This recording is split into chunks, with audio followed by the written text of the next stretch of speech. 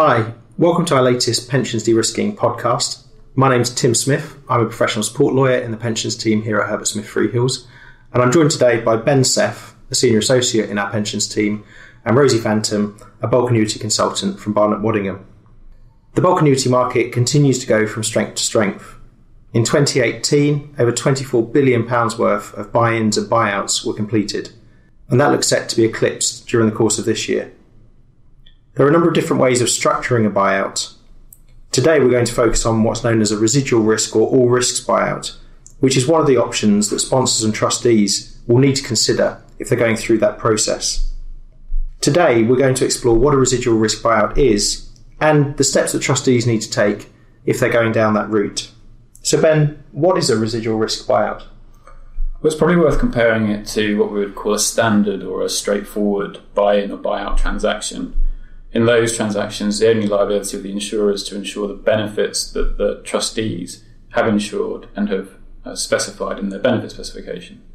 A residual risk transaction looks to go further than that, so it looks to ensure the risk that those benefits that the trustees have insured are incorrect, or, for instance, if there are missing beneficiaries who have not yet been picked up in the data and come forward at a later date.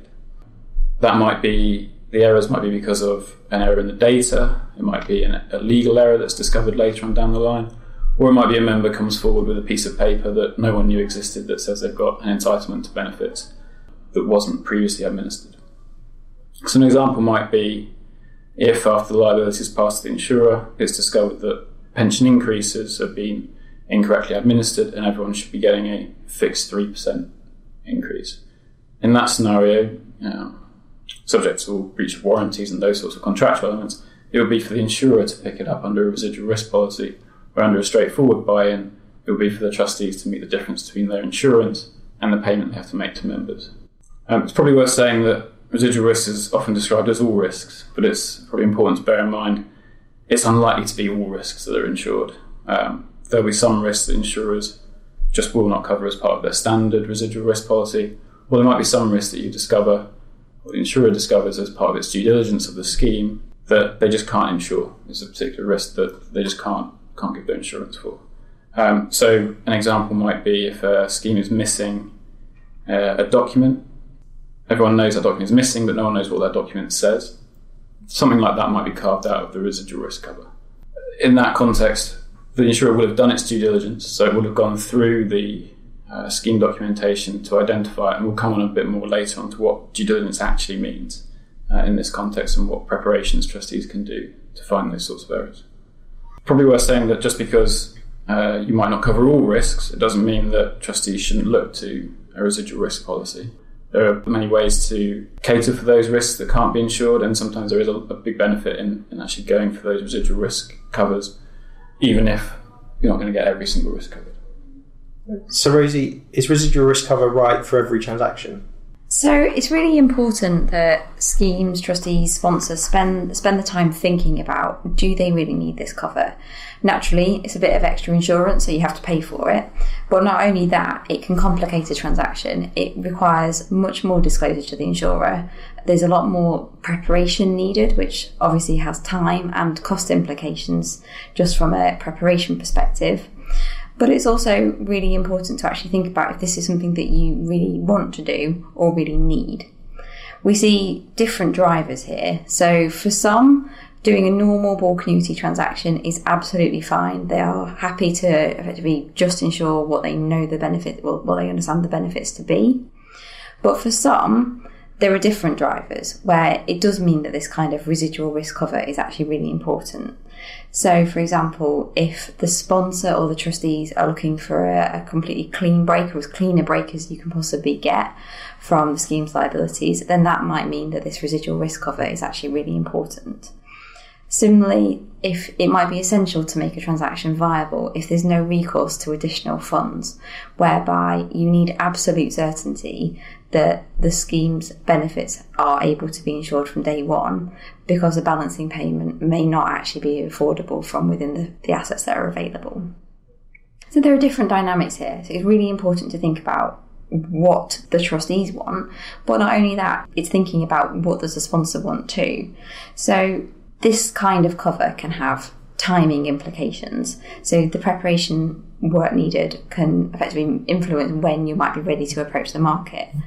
There may be implications from an accounting perspective. So if you're thinking from a sponsor's point of view, then if you strike residual risk cover alongside the buy-in policy, then that buy-in policy can attract different accounting treatment for the sponsor on the sponsor's balance sheet or P&L. So I think the point is that there isn't one right answer. It's more of there's lots and lots of things to think about, and it really depends on the scheme's particular circumstances, the work that it's done to date in terms of understanding exactly what its benefits are and exactly what it's trying to achieve from the particular transaction. And in your experience, who typically kind of pushes for a residual risk cover? Is it the trustees? Is it the sponsor? So we see different situations in different kind of transaction contexts. So there may be situations where there is no sponsor, so it's the trustees are kind of working out what makes a transaction viable, and in that scenario it's the trustees that are saying this is what we need to make this happen. For others, it might be a sponsor that genuinely does want a completely clean break from the pension scheme. It could be in the context of an M&A transaction where there are particular timescales, so that effectively doing things the normal way just doesn't work for achieving the sponsor's objectives. And then what I would say is also, it's a dynamic market, so you can plan to allow time to effectively do all the preparation work, approach the market, structure a transaction in such a way that residual risk cover will be able to effectively be available from the buy-in's inception. But actually, insurers could look at an opportunity and say, well, I can give you, an even better price at this point, or I'm really minded to kind of work exclusively with you, and here's a really compelling offer. But by the way, it doesn't accommodate this residual risk requirement. How do you, trustees and sponsor, feel about that offer? And a lot of the times there is no perfect answer. It's a case of working out effectively your wish list versus effectively the offers that you've been given, and kind of working through those kind of competitive dynamics to effectively decide which is the best way forward. So I think it's important to kind of put into context, yes, you can plan, but you can't anticipate everything, and you do need to be prepared to respond to the opportunities that are available to you. And we know that the buyout market is increasingly competitive. What steps do trustees need to take to kind of prepare and put themselves at the front of the queue? And if you're going for residual risk, is there additional things that trustees need to be thinking about? So I'd probably take a step back here. So if you're thinking about buying out a scheme, then it's likely that you're going to be thinking about also winding up that scheme. And to wind up, you need to do an awful lot of things, including thinking about whether your data is accurate, whether your understanding of the benefits are correct, and thinking about auditing both of those pieces. And the way I would think about where the transaction fits is, if you're thinking about a residual risk transaction, you're likely to have wanted to have done a lot of that work before you start approaching insurers to get quotations for both the buy-in and the residual risk cover. But if you're thinking about just doing the buy-in with no residual risk cover up front, then there is a dynamic as to, yes, you need to prepare fully, but you might not have needed to have done all of that kind of wind-up preparation work as what you would normally do for a residual risk context. So I think there are definitely additional things to think about in terms of preparation that are needed. Yeah, and from our perspective, having acted for insurers and looked at what preparation trustees have done in preparation for a residual risk policy in particular, it's got to be borne in mind that there is a whole lot of other background work that trustees and their advisors ideally need to do to make sure, as you say, they're at the front of the queue and they can demonstrate to insurers that they are execution ready for these policies. So it goes beyond the normal sort of data cleanse and data due diligence that the trustees might do on their own scheme before approaching the market.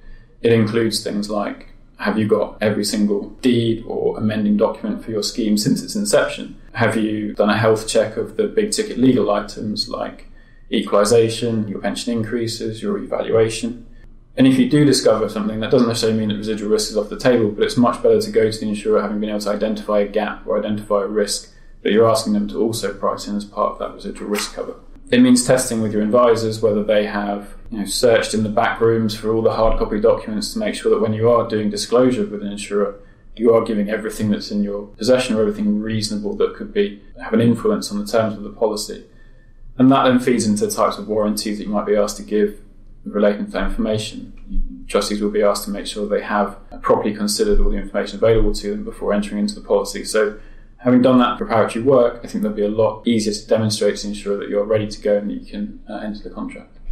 And what I would say, if in a busy marketplace, if insurers are kind of weighing up where to participate, which cases are worthy of their attention, then there is an element of the schemes that can definitely demonstrate that they've gone through, they understand all of the documents that are available, they can provide a summary of exactly what is available, they know where the gaps are in terms of historic documentation or track record of different benefit or data issues, then those are the schemes that are very much more in the pole position for actually earning insurers' interest and attention when looking at these kind of more complex transactions. Great, that's really helpful. Thank you, Rosie. Thank you, Ben, and thank you for listening.